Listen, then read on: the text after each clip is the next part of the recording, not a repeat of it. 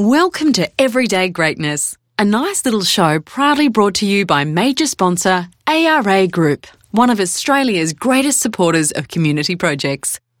Everyday Greatness is a show hosted by a real human being, talking to some real people about real human issues that will help make you feel proud again of simply being a good solid Joe bag of donuts. Here's your host, Barnaby Howarth. Welcome to Everyday Greatness, and thanks for listening. I'm your host, Barnaby Howarth. This is a show designed to help people realise there is greatness in being an everyday Harry Sacker Rolls. The story of Greg Castle isn't a complex one, but it's inspiring in its simplicity. Greg is just a really good bloke who's given a lot of good things to the world over the years. So when adversity struck Greg's family and his wife Deb was diagnosed with breast cancer, he called on the community and they got around him like he's got around them so often. Greg started hosting a fundraising ball to raise money for the Breast Cancer Institute of New South Wales. He hoped a few people might turn up and it might raise a bit of cash. But it ended up being so much more.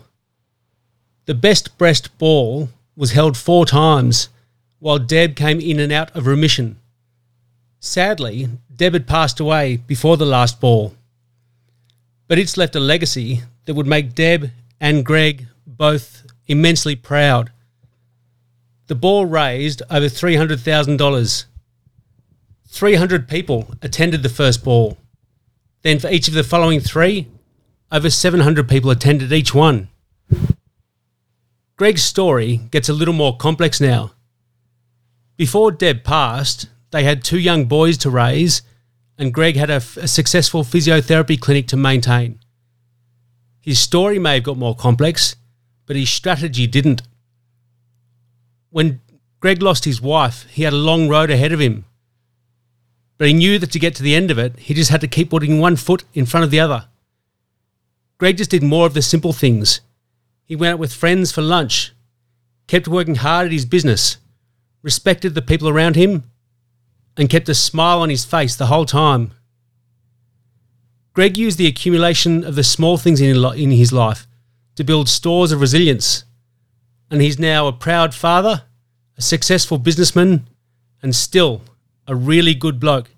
And Greg Castle joins me now on Everyday Greatness. Greg, thanks for joining us and welcome to Everyday Greatness. Thank you, Barnaby. So you were the head physiotherapist at the Pennant Hills Demons Aussie Rules Club, which is a melting pot for stupid nicknames. How did you get the nickname The Phantom? Well, there was a club newsletter that used to come out periodically, and someone thought it was a good idea for me to have a little blog, a physio blog in there. And so I even thought you may have had something to do with it. And so the physio blog was called The Phantom Physio. And so I'd put in there a few, try to put together some words of wisdom for the guys. And the blog was called The Phantom Physio. And that's the story. Footballers aren't smart people. So at Pennant Hills, did you strategically make friends with people there because you thought they might come in handy down the track? Or did you just hang out with them because they were really good people you enjoyed hanging out with? Yeah, look, it just evolved because there were just so many great people at the club and still are that it was just infectious to feel part of it. I would go back to the club after games frequently for the presentation, and because I just enjoyed it. So I could have just headed off home, I guess, but I felt part of the club. They made me feel part of it, and so the friendships just grew over time, and that started way back in 2000, which was my first year at the club. And my tenure there finished in 2000, and I had 11 seasons there. And, yeah, still maintain those friendships, today. And I'm sure some of those will endure for life. I'm sure they will. With the advantage of hindsight as an everyday bloke, Did you think you had the resilience you needed to cope when your wife, Deb, was diagnosed with cancer?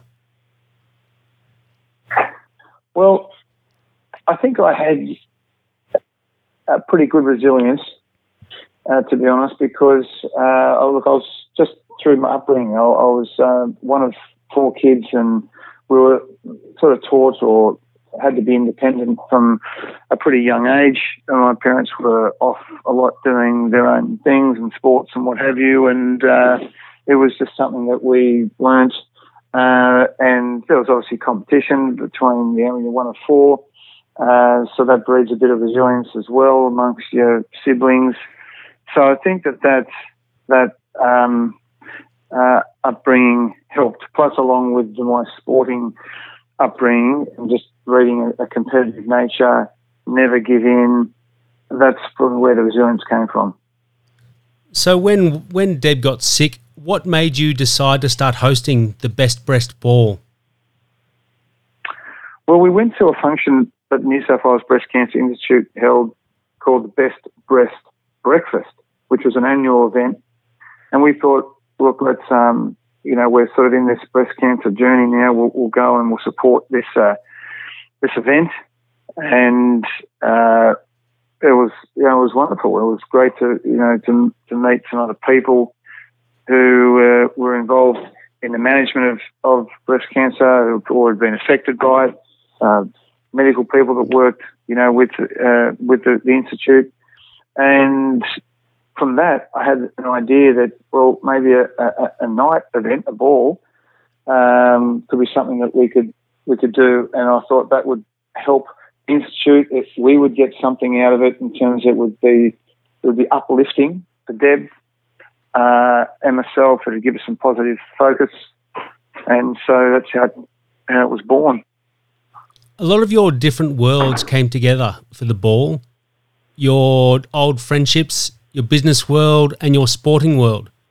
Who were some of the more memorable acts from the Best Breast Ball? Oh, without a doubt, a lady named Sissy, who back then when we first met her at the Best Breast Breakfast, she was 95, and she'd performed this tap dance that was just remarkable for someone that age to pull off. She'd been a dancing performer her whole life, and she wooed the crowd at the breakfast. And so we asked her if she would come to the first ball. We also used that night as a means by which we got her house repainted. We had people volunteer and what have you, and for that, and so she got that out of that. It was a great thing. But also the other acts that were memorable were the big band. So it was a 20-piece big band, so a big brass band, and they were classy. And we also had, of course, the rock sort of music side of it with Dave Faulkner from the Hoodoo Gurus and, of course, Doc Neeson from the Angels, and that was just phenomenal. Dave Faulkner and Doc Neeson are some big names. How did you get them to sing at the ball? What strategy did you use to get them to say yes? Well, Dave Faulkner was very good friends with a lifelong mate of mine, and so I, asked him to ask Forco, and he was able to do that, and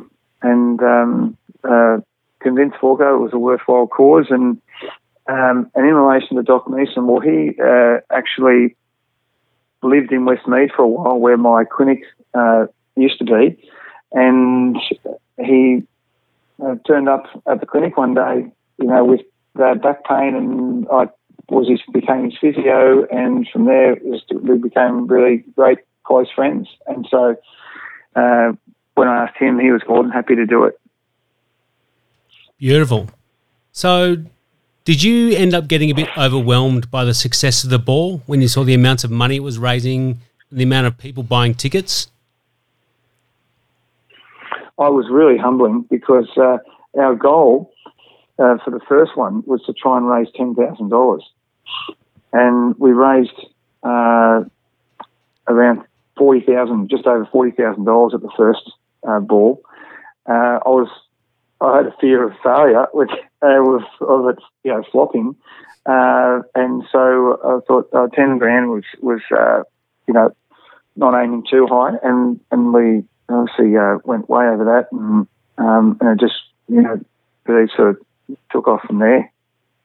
And how much help did you get from the community around you in organising and running the ball? Oh, a massive amount. It was. I didn't really have an organising committee as such. I was able to just spend a lot of late nights when Deb and the kids were in bed, just emailing various companies. Try to do as much as I can through personal contacts or personal affiliations, because that was just generally much more successful because there was a personal touch to it, and they were generally, had a lot more, chance of success of agreeing to, contribute in some way. And it was quite overwhelming how many people, how many companies were willing to donate gifts or prizes or events, to use to auction off and raise money for the event. It sounds as though you were doing things as just a nice bloke, just asking people and hoping they'd say yes. What exactly did the community, the everyday people in the community, do around you to help you? Well, look, more of that came after Deb had passed, to be honest. Some of it came prior. I can remember the Pennant Hills Footy Club having a working bee at my house. We had moved out of our family home into Deb's parents' home at Castle Hill. We moved there for the last 6 months of her life because it was just, we needed a bit more help, and her parents were able to provide that. They had a big house, the extra room, and Deb was being cared for there at home. I was still able to work even though I'd cut back. And so my place, or our house, had sort of gone to ruin, but there was certainly it was pretty well overgrown and needed some TLC. So they did a working bee there, and guys from the footy club came and helped out with that, which I'll never forget. It was extremely helpful. The footy club also came in large numbers to the ball and contributed there in a big way.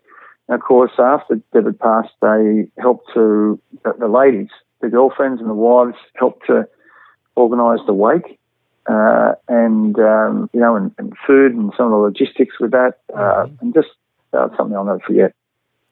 When you look back on things around the time when Deb passed, how does it make you feel when you consider that when the chips were down for your family, further down than most chips go, that you stood up to be counted as a husband and father and put on this ball that would have made your wife so happy and given her so much positivity? Well, it's something that I look back on and I'm really happy that we did it because, it's created a lot of lasting memories and made new friendships out of that. It's also something that I wanted the boys to be able to look back on in time, because they were only 3 and 7 when she was diagnosed. So when the balls were occurring, they were, well, by the time the last ball had happened, they were, so they were only, sort of another. Let me think. Actually, when the last ball was on, they were 3 and 7. Okay, so they were when she was diagnosed. Ryan was only 6 weeks old, and Jordan was 3. So the very last ball, they were 3 and 7, and so Jordan can remember that. Ryan can't, but there's videos, photos, and that's going to be wonderful for them, obviously, and. I'm just quite proud of what we did, and it was extremely uplifting for Deb each of those years, and that was really the number one thing the number one importance that to try and help her, because she looked forward to it so much. And well, you should be proud, Phantom. Your struggles didn't stop though when you lost Deb, as you said, you had two young boys who were grieving because they just lost their mother. How did you manage helping them with their grief when you probably had so much to deal with yourself? Well, it's a good question. It was really just battle your way through it as best you could. Kids' grief is very different to an adult's grief because my grief was really all-consuming and overwhelming, and it felt like it was a constant pressure that just enveloped you and never left. Whereas kids' grief would come and go, and it'd often be only there, quite fleetingly, because they possess this remarkable ability to be phenomenal copers.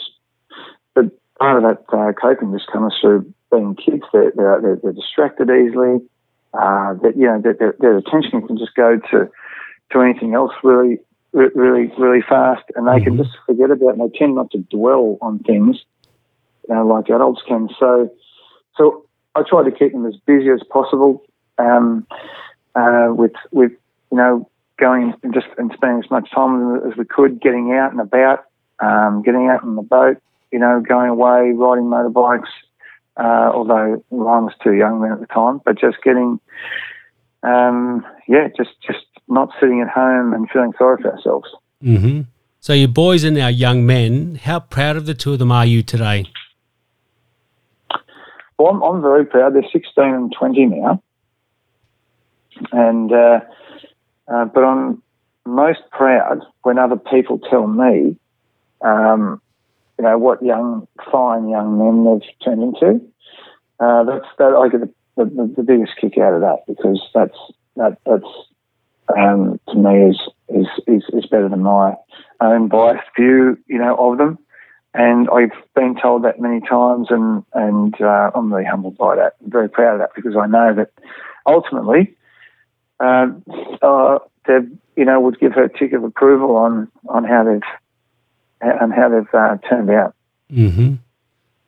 When you were younger, did you ever develop friendships considering the fact that you might come to rely on them so much in the future?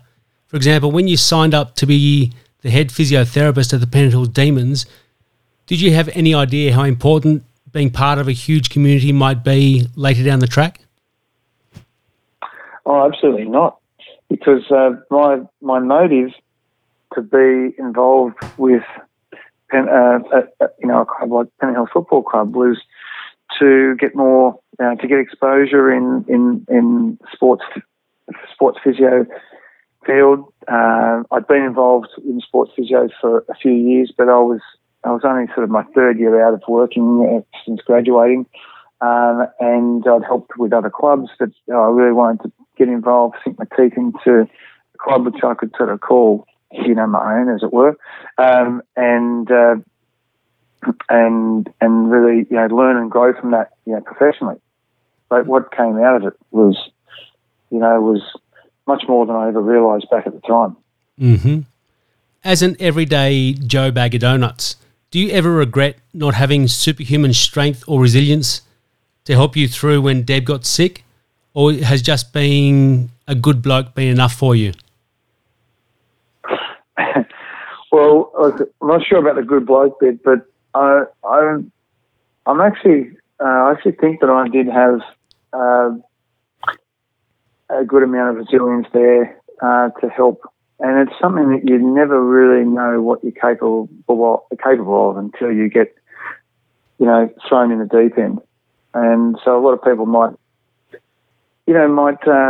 think that they couldn't do this or couldn't do that, but ultimately they just don't know what they're capable of a lot of the time, and it's sometimes not until you're faced with some adversity that you then are able to find out what you can really accomplish. Very well said. Greg Castle, I know you've got a 50th birthday to get to, so I'm going to let you go. But thank you, Greg, for joining us on Everyday Greatness. Thank you to the ARA Group for being our major sponsor. Thanks to Look Studio Australia for recording this podcast. And thank you all for listening. I hope that when you put your device down in a little while, you lift your head up, push your shoulders back, and walk down the street proud of being an everyday Joe Bag of Donuts. At Everyday Greatness, we're not trying to be something we're not.